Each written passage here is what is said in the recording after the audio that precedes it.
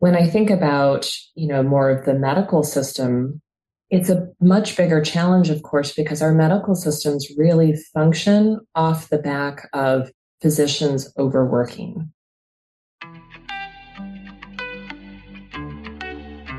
Welcome to Therapist Expanded, where we start a mental health revolution by living our dreams fully and freely beyond industry conditioning and taking every client with us, because we'll only take them as far as we've gone. So join me, your host, Erin Gibb, and my trailblazing guests and be revolutionary by expanding your mind and your life to your freest and fullest potential.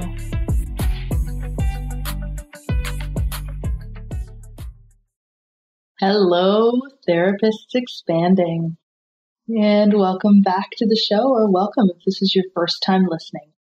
Today I'm doing part 2 of a 3-part series about the roots of healthcare overworking, and today I'm interviewing Dr. Melo, MD, and we're really looking at how Megan is doing things differently and supporting other physicians. So I hope you enjoy this second part of that series and can see the connections of how this really comes together and relates to therapists. And in the show notes, you'll find a link to my Monday Mind Ups email list. I hope you'll sign up and look for those weekly mindset shifting bite-sized emails to refer back to whenever you need to get realigned with your dreams. So without further ado, here is my interview with Melo, MD. Okay, Megan, thank you so much for joining me on the podcast today. Yes, thank you so much. I'm grateful to be here. Wonderful. So I'll start with the question, which is, tell us about yourself, your work, and your passions in the field. Yeah, so I'm a family medicine physician, and I've been in practice for going on 12 years now and was really struggling with my own burnout and my own ability to care for my patients. And I certainly noticed that in the other women that I cared for in my practice, but also in my colleagues.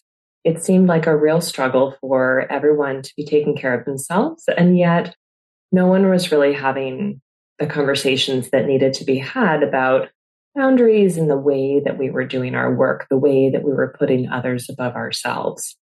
And so ultimately, I ended up leaving that practice and got training as a coach in order to be able to build some skills really around how do we have those conversations? How do we guide people towards being able to be more aware of how they are taking care of themselves and how that impacts the work they do, whether that's their professional work as a healthcare provider or their work at home as a parent or a caregiver of some kind. And so that's really where my passion lies, is trying to help us figure out how do we love and take care of other people while also really nurturing and taking care of ourselves. Beautiful. To me, it's the only sustainable way. And you spoke about a little bit, you alluded to, so correct me if I'm wrong, the culture.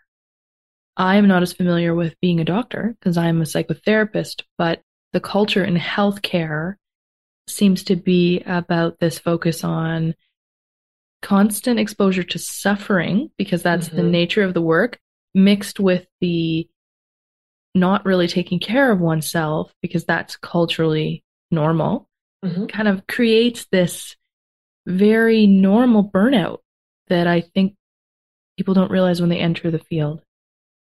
I think you're right. I think that, when we go into healthcare, in whatever profession, we want to care for people, we want to relieve suffering. And in medical school and our residency training afterwards, there really is an intense sacrifice being made because you are not in control of your time, your schedule. Sometimes we're stuck as students or residents, literally holding a retractor during a surgery for 12 hours. And we might not even be able to see what's going on. We may just be a hand that's holding on to something, sort of in this service mode.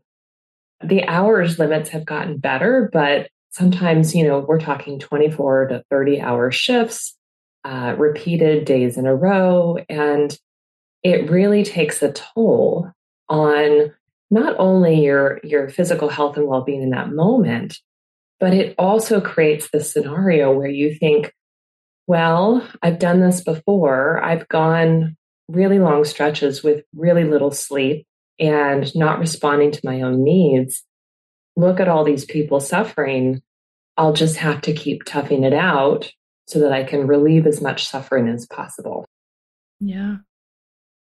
There was another guest I had on actually named Megan. Her podcast will release before yours so people can hear it, but I will highlight it and send it to you as well when it comes out. She talks about the history of this, like where did this come from? And she's done quite a bit of research on history in medicine and in healthcare. And she actually found the roots of this was in the 1700s. There was a medical student who suddenly could outperform everyone. Before that, residents were asked to really have kind of a normal schedule because we're human. And then this guy came up and he could do 30-hour shifts, no problem. And he was way ahead of everyone. And so the medical establishment at the time in England started shifting their perspective to think, well, if this guy can do it. So he then became a professor. So more indoctrination into that culture. And the thing that has been lost over history was that at 26, he died. He was a major cocaine addict. So not really surprising how he could outperform, but he died at 26. So what stayed in the culture, it seems, is the norms of overworking and these crazy hours, which you say are shrinking now, and I'm so glad to hear that. But what was lost through history was the whole cocaine addiction, right, was what made that possible, and that he died at 26. Yeah. But somehow that established practice has gotten its way through our field. And I would say my experience is the closer you work to a doctor, actually, the more you're asked to be superhuman. That has been my experience. I would believe that. I think that it's very easy, when you're in that mindset of like, I know how hard I can push myself, that you start to slowly, often subconsciously believe that everyone else should be pushing themselves that hard too. And then we often find we're in this really negative cascade of judgment. There's judgment of self and wanting to push ourselves harder, but also expecting that everybody else should be doing the same. Yeah. As an overperformer myself, an overfunctioner, that I'm sort of a recovering overfunctioner, I can speak to my own experience of feeling a sense of righteousness. Because Absolutely. I can get so much done. Why can't everyone else?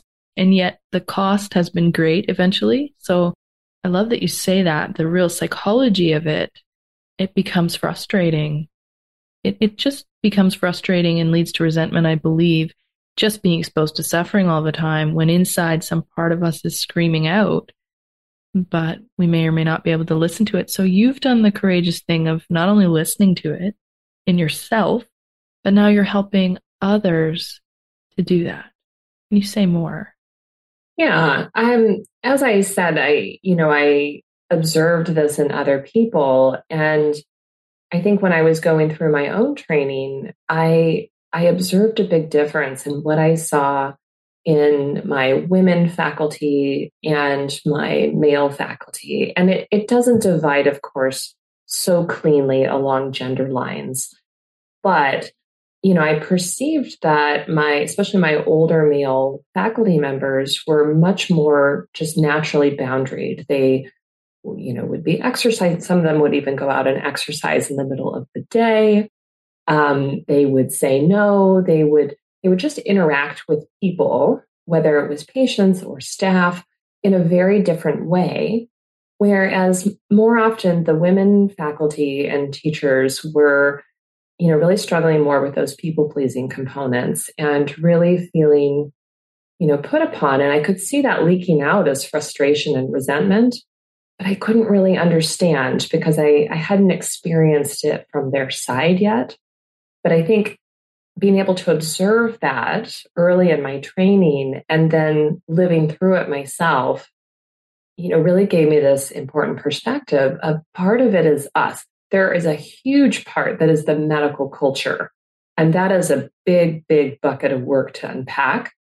But part of it is that we've become so well trained in overfunctioning and people pleasing and not setting boundaries that we keep doing that. And a person just cannot keep doing that on and on without having real suffering, without, kind of stewing in resentment and trying to figure out, why is everyone doing this to me?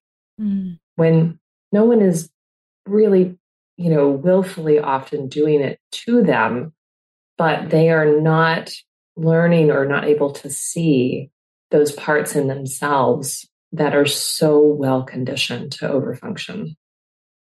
Well, you said it very well. Nothing for me to add there. I feel like a mic drop, maybe, but that doesn't do well on audio. Thank you.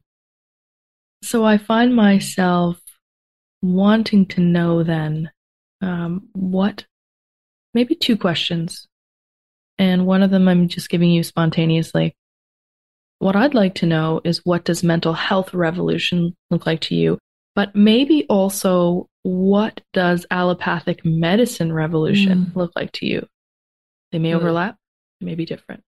I think there is overlap. So let me speak to the mental health revolution first. I think that a lot of the women, I primarily coach women physicians and physician assistants, and a lot of what they bring to our coaching conversations is this feeling of being behind in not having learned skills around navigating their own emotions, around setting boundaries, around questioning their own thoughts, especially when their thought cascade is very judgmental and very, very much in that perfectionist, overfunctioning mindset. And so when I think about mental health, as a physician, of course, my brain wants to go to DSM criteria and medications and, a certain sort of disease state model. But really, I think that all of us would really benefit as, adults finding ourselves in this time in our life to really start engaging with understanding and allowing our emotions, with being able to process thoughts. And that can be done in 12 million different ways, but really to sort of wake up to that inner landscape and how our emotions impact our actions, how our thoughts impact our emotions, and really gain more clarity and skill around those areas. When I think about, more of the medical system, it's a much bigger challenge, of course, because our medical systems really function off the back of physicians overworking. I was primarily I am primarily a clinic-based physician. And often in clinics, you might have walk-in patients, you have, not predetermined amounts of extra things that kind of come in. Sports physicals are coming up at this time of year, and, different kinds of paperwork flowing in. And often it's sort of handed off to the physicians. Oh, could you just, we need this, we need this, we need this, often with this sense of urgency. And physicians are trained to respond to urgency, even though this sports physical paperwork is not at all medically urgent. But we are conditioned to respond when somebody says that something is urgent. And so there's often this pressure to continue to perform and perform and perform.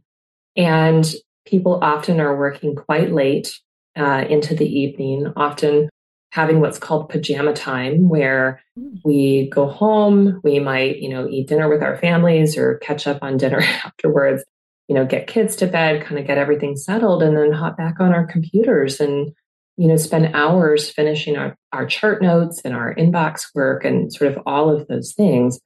That's just the outpatient sort of world, but it's such a common phenomenon where we're spending all this extra time doing things.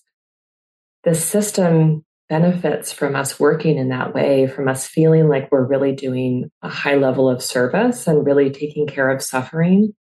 So there's not a strong business case for them to make a change. It's a similar thing when we look at hospital systems, where hospital systems really benefit from packing in as many patients as possible and relying on the goodwill of the physician staff and the allied health professional staff and the nursing staff and all of those things. And often really at the expense of those individuals as human beings, right? We see that throughout the healthcare system, tremendous amounts of burnout. I could go on and on about that for hours, but I think that there's so much that needs to change from the way that the business of healthcare is done in order to make real strides in terms of healthcare provider burnout. Mm-hmm. Following the money. And it was really an interesting synchronicity because this week I was listening to Mike Michalowicz's book, Clockwork, the new revised edition. And he gives an exceptional example for physicians where he agrees with you in different words about the business practices of healthcare must change, because he met this woman who was a highly trained physician in this one specific area. And he said the numbers of how many there were in the US. It was quite small, but that she was telling him, I can't do this much longer. And actually all my counterparts can't. We get about 10 years. And he said, from a business perspective, that is crazy. Yeah. He really described that it was essentially like the quarterback also being the water boy. And that's what I hear you saying, is that the most important players, the most educated in the case of doctors in a hospital setting, the people that are the most irreplaceable should not be doing paperwork and leaving surgery to go and argue with an insurance company about why did I use more stitches. Is a ridiculous distribution of labor when you look at the turnover in healthcare, that the most educated people are the ones that are the hardest to retain. That's just madness. So he was looking at it from the business perspective and gave a lot of suggestions that, hospital organizations would benefit from probably in a very short time. But I think the reason is what you're speaking to, is that what's challenging from my experience is actually having people go, let's just do this very established thing differently. And I had someone on, who works with healthcare organizations in this way to say, hey, this isn't working. Let's try this. And when she said, but how do we get them to do that? I thought, we look outside of North America, for example. We look outside of what's being done in our regional area, because Google is amazing. You can go out and Google someone who's doing anything you think is impossible. Go to Finland, look at what they're doing with their healthcare. Even looking at the comparison in North America, what we're doing in Canada is different. It's not necessarily better, but so it's this it comes back to human thinking and innovation is what I'm hearing you're saying. But it's not easy to change a very entrenched system where I never thought of it that way, as an acute need seems to present itself with urgency. That is exactly what you've been trained to do in a different context, in a life-saving context. But our brains aren't great at distinguishing this paperwork that someone came with that same energy of stress and urgency. Yeah. Yeah. Well, and there can even be suffering there too that presents itself because, often what I would encounter, in the sports physical sort of scenario, here's a very stressed mom who just wants to come and drop off this piece of paper and have it signed and take it because sports starts tomorrow. And we can all imagine, those times in our lives when we're under, time pressure that seems very, very urgent. And yet there isn't that flex. I mean, should the doctor come out of the patient exam room where they're doing something else and spend the 10 minutes filling out this piece of paper and hand it back to the mom so that she can drop it off, There's not, but there's also this sense of, I don't want this mom to suffer, disappointing the child and the team and whatever the scenario. So it gets very messy. Yes. And And I think that systems, they just know how to push those buttons. So it's kind of a simple example, but it gets repeated over and over in a variety of different flavors, and really contributes to the people pleasing and lack of boundaries. And you spoke to a gender distinction there. The coach that I work with, my personal coach, she's very focused on our culture as a very codependent culture, and women and people pleasing. It comes up a lot. And what's been fascinating to help me, and I would hope if I could make a cultural change, it might be this. I'm doing it in the microcosm, trying in the macro, but it's a bigger thing. It's about understanding that when we come in and we help, or we feel we need to rescue, or we don't want to have other people feel those feelings, we're really robbing them of their own experience. And I remember she quoted another coach who said, "How dare we take that away from them?" And I thought, yeah, and it was a transferable skill, because with supervisees, in my one role of having clinical supervisees, I don't take those experiences away from them. I'll hold projections even, just so that they have the experience of getting really upset with me, and me remaining the loving container for that, because it isn't about me. But that is like a skill that I've developed with awareness, and that I hear you saying falls within your awareness, and what you're teaching is that that's not necessarily our role to take away suffering in that way. I don't know. That's what I'm hearing. Yeah, no, I think there's something to that. And, again, I think it comes into this acculturation piece of, we feel like if there is suffering anywhere, that we ought to relieve that. And that's certainly not unique to physicians. It's certainly pervasive throughout many issues, that many scenarios. But you're right. When we are, and that comes up in parenting as well. How often are we robbing our children of the experience of the discomfort of, failing to turn in their homework, or failing a test, or not, winning a soccer game, or whatever that looks like. And we're not giving them the skills to be able to navigate failure. And I think that pops up a lot.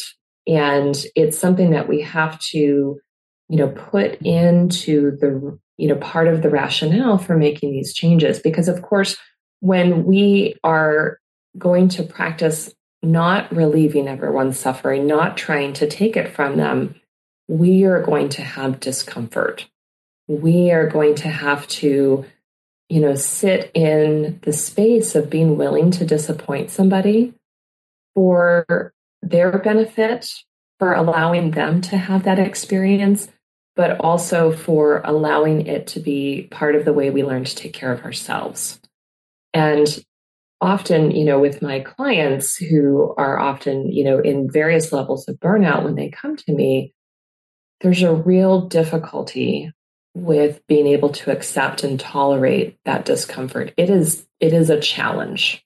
And I think we have to acknowledge that it is difficult to do that kind of work where you're really sitting in that space and you're starting to explore it, especially if you've been somebody who has been inclined to shove the feelings down, to, eat or drink them away, to use any kind of numbing that you would do, like scrolling on our phones and doing all of those kinds of distractions.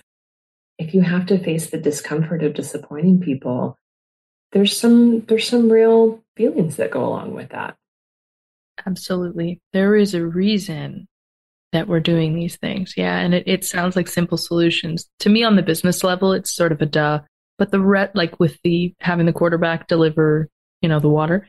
And I see that with physicians. But I think that the underlying, what we're talking about, this kind of behavior of rescuing, is absolutely that. It's more complex because it is so painful to sit back and not do that. And it's often rooted in survival, in that, especially I think girls are conditioned to be nice instead of be safe, and to really learn to use empathy for survival and to predict and then react so that we don't get rejected and punished. So it's a bigger issue there. Yeah. And I think it's important to realize that too, of there can be a sense of of not being safe Mm-hmm. when you're trying to do that work. And that, if we encounter that and we aren't really kind of aware that we are going to bump into that when we don't have guidance around it, that will stop us because it feels unsafe. It's most likely not unsafe, outside of a few very, particular circumstances. Most of the time it is completely safe to disappoint people, in whatever setting that looks like. But if you were brought up to believe that your role is to serve other humans and your role is to make nice and, to go along with what other people are saying and thinking and wanting, and you come across that feeling of this is not safe because people are upset with me because I'm not getting that external validation. We have to also sort of confront that. Mm-hmm. And that's where, I think working with a coach or a therapist or, any number of other settings where you can get that support can be really, really important because it often goes way deeper than we would like to think. Yes. Beautiful. Well said.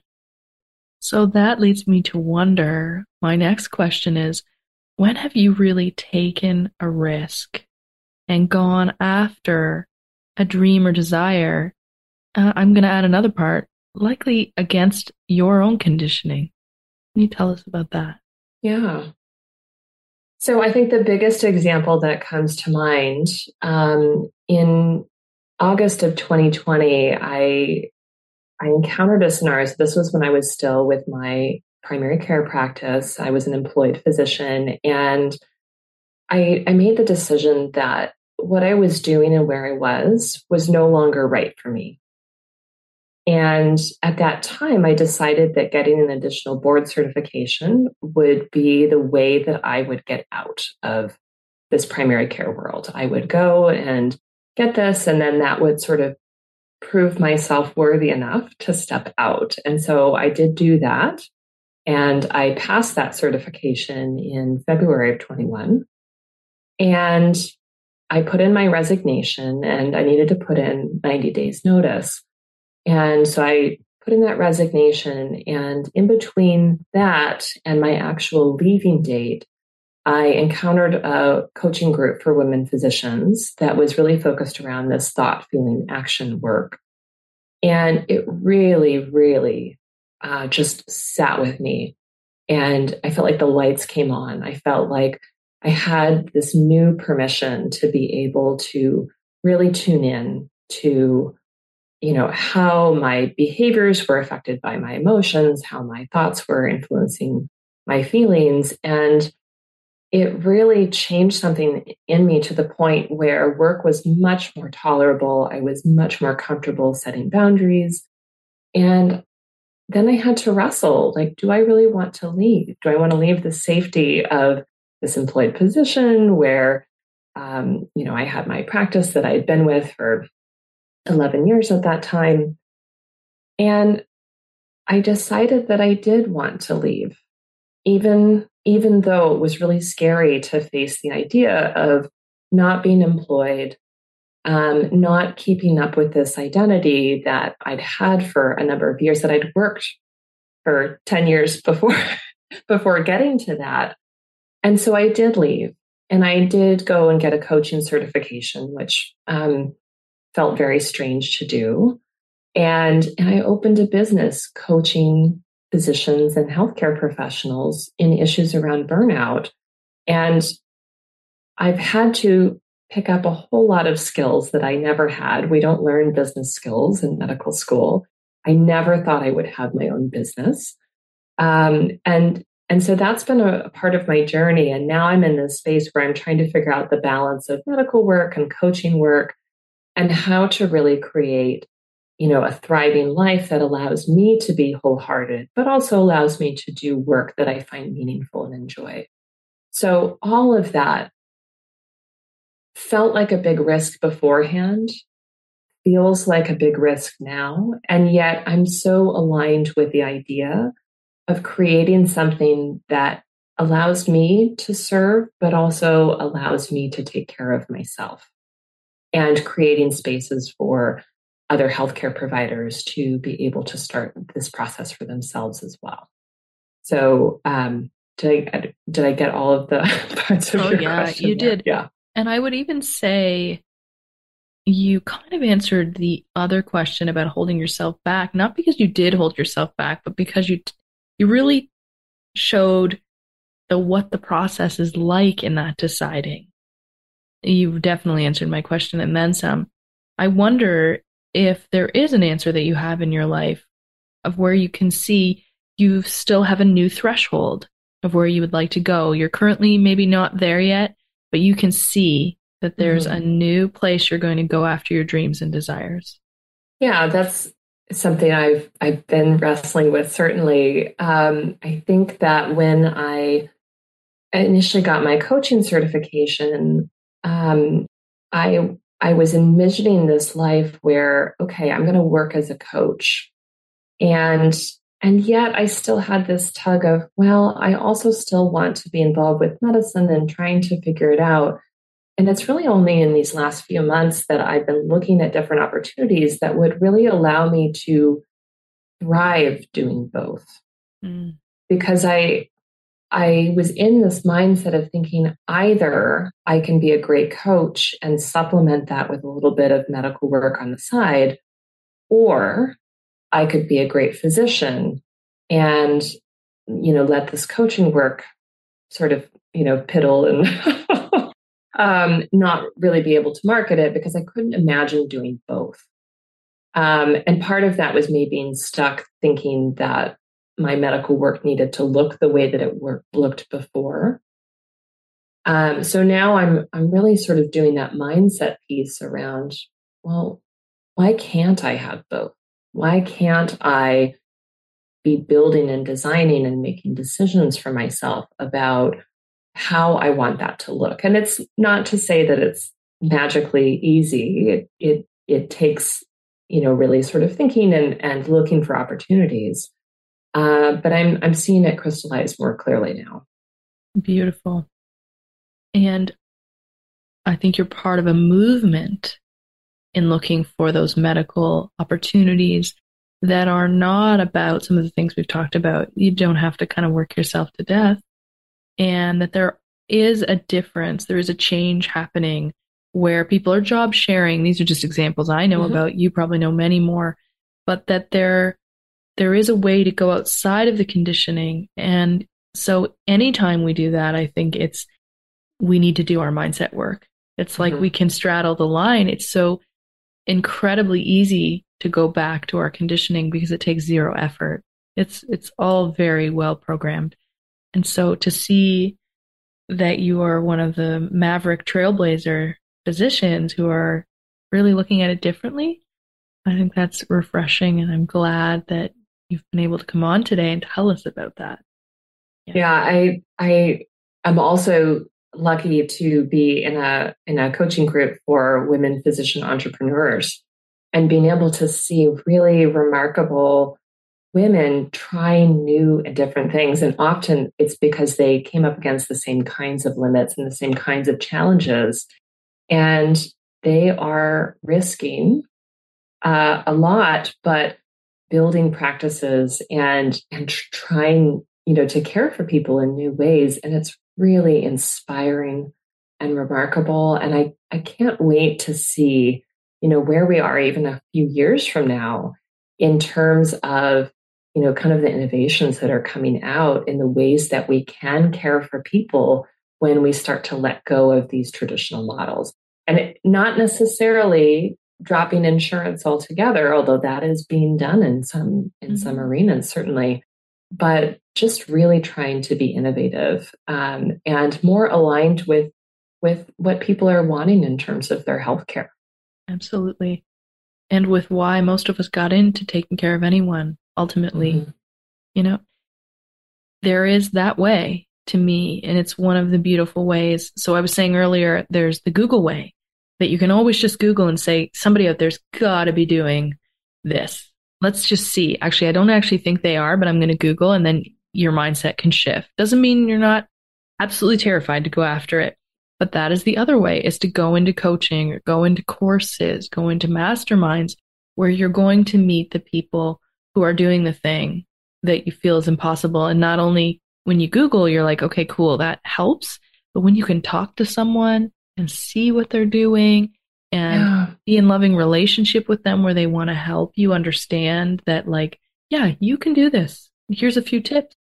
And to see the messy bits. I mean, that's the tremendous part about being in those kinds of groups where, you know, when we Google, we can see all the pretty parts, right? We can see the beautiful website or the podcast, you know, kind of how their clinic is set up, but we don't see the nitty gritty. We don't see the work that went in. We don't see the failures that happened, or that they had to, you know, hire and fire, you know, people multiple times in order to find, you know, kind of the right mix of people and train them the right way. And being able to be a part of a community where people feel comfortable sharing their successes and their failures, you know, sharing their successes from a really trying to practice gratitude for themselves, but also being willing to share, I'm really struggling because I can't figure this out, and leaning into the community for that support. I think it's again another area in medicine in particular where we do not talk about failures in that way. We do not celebrate our successes in that way. And so it's really quite dynamic and inspiring to be part of these groups. Beautiful. Because we ask ourselves the questions of what are our visions and what are we wanting over and over. It isn't the one time we ask, we deal with the conditioning, or we don't, we overcome, and then boom, it's great. Yes, the reality is more like we are asking ourselves the deeper questions, and how does this new hire align with my true vision and that I want to delegate, not decide, for example. That is an ongoing dynamic process. And so the messy bits, Google is a stepping stone, but a group, a mastermind, a coach, that is where the rubber meets the road and where we feel normal that it's messy and held. Beautiful. I have so appreciated your time and your wisdom.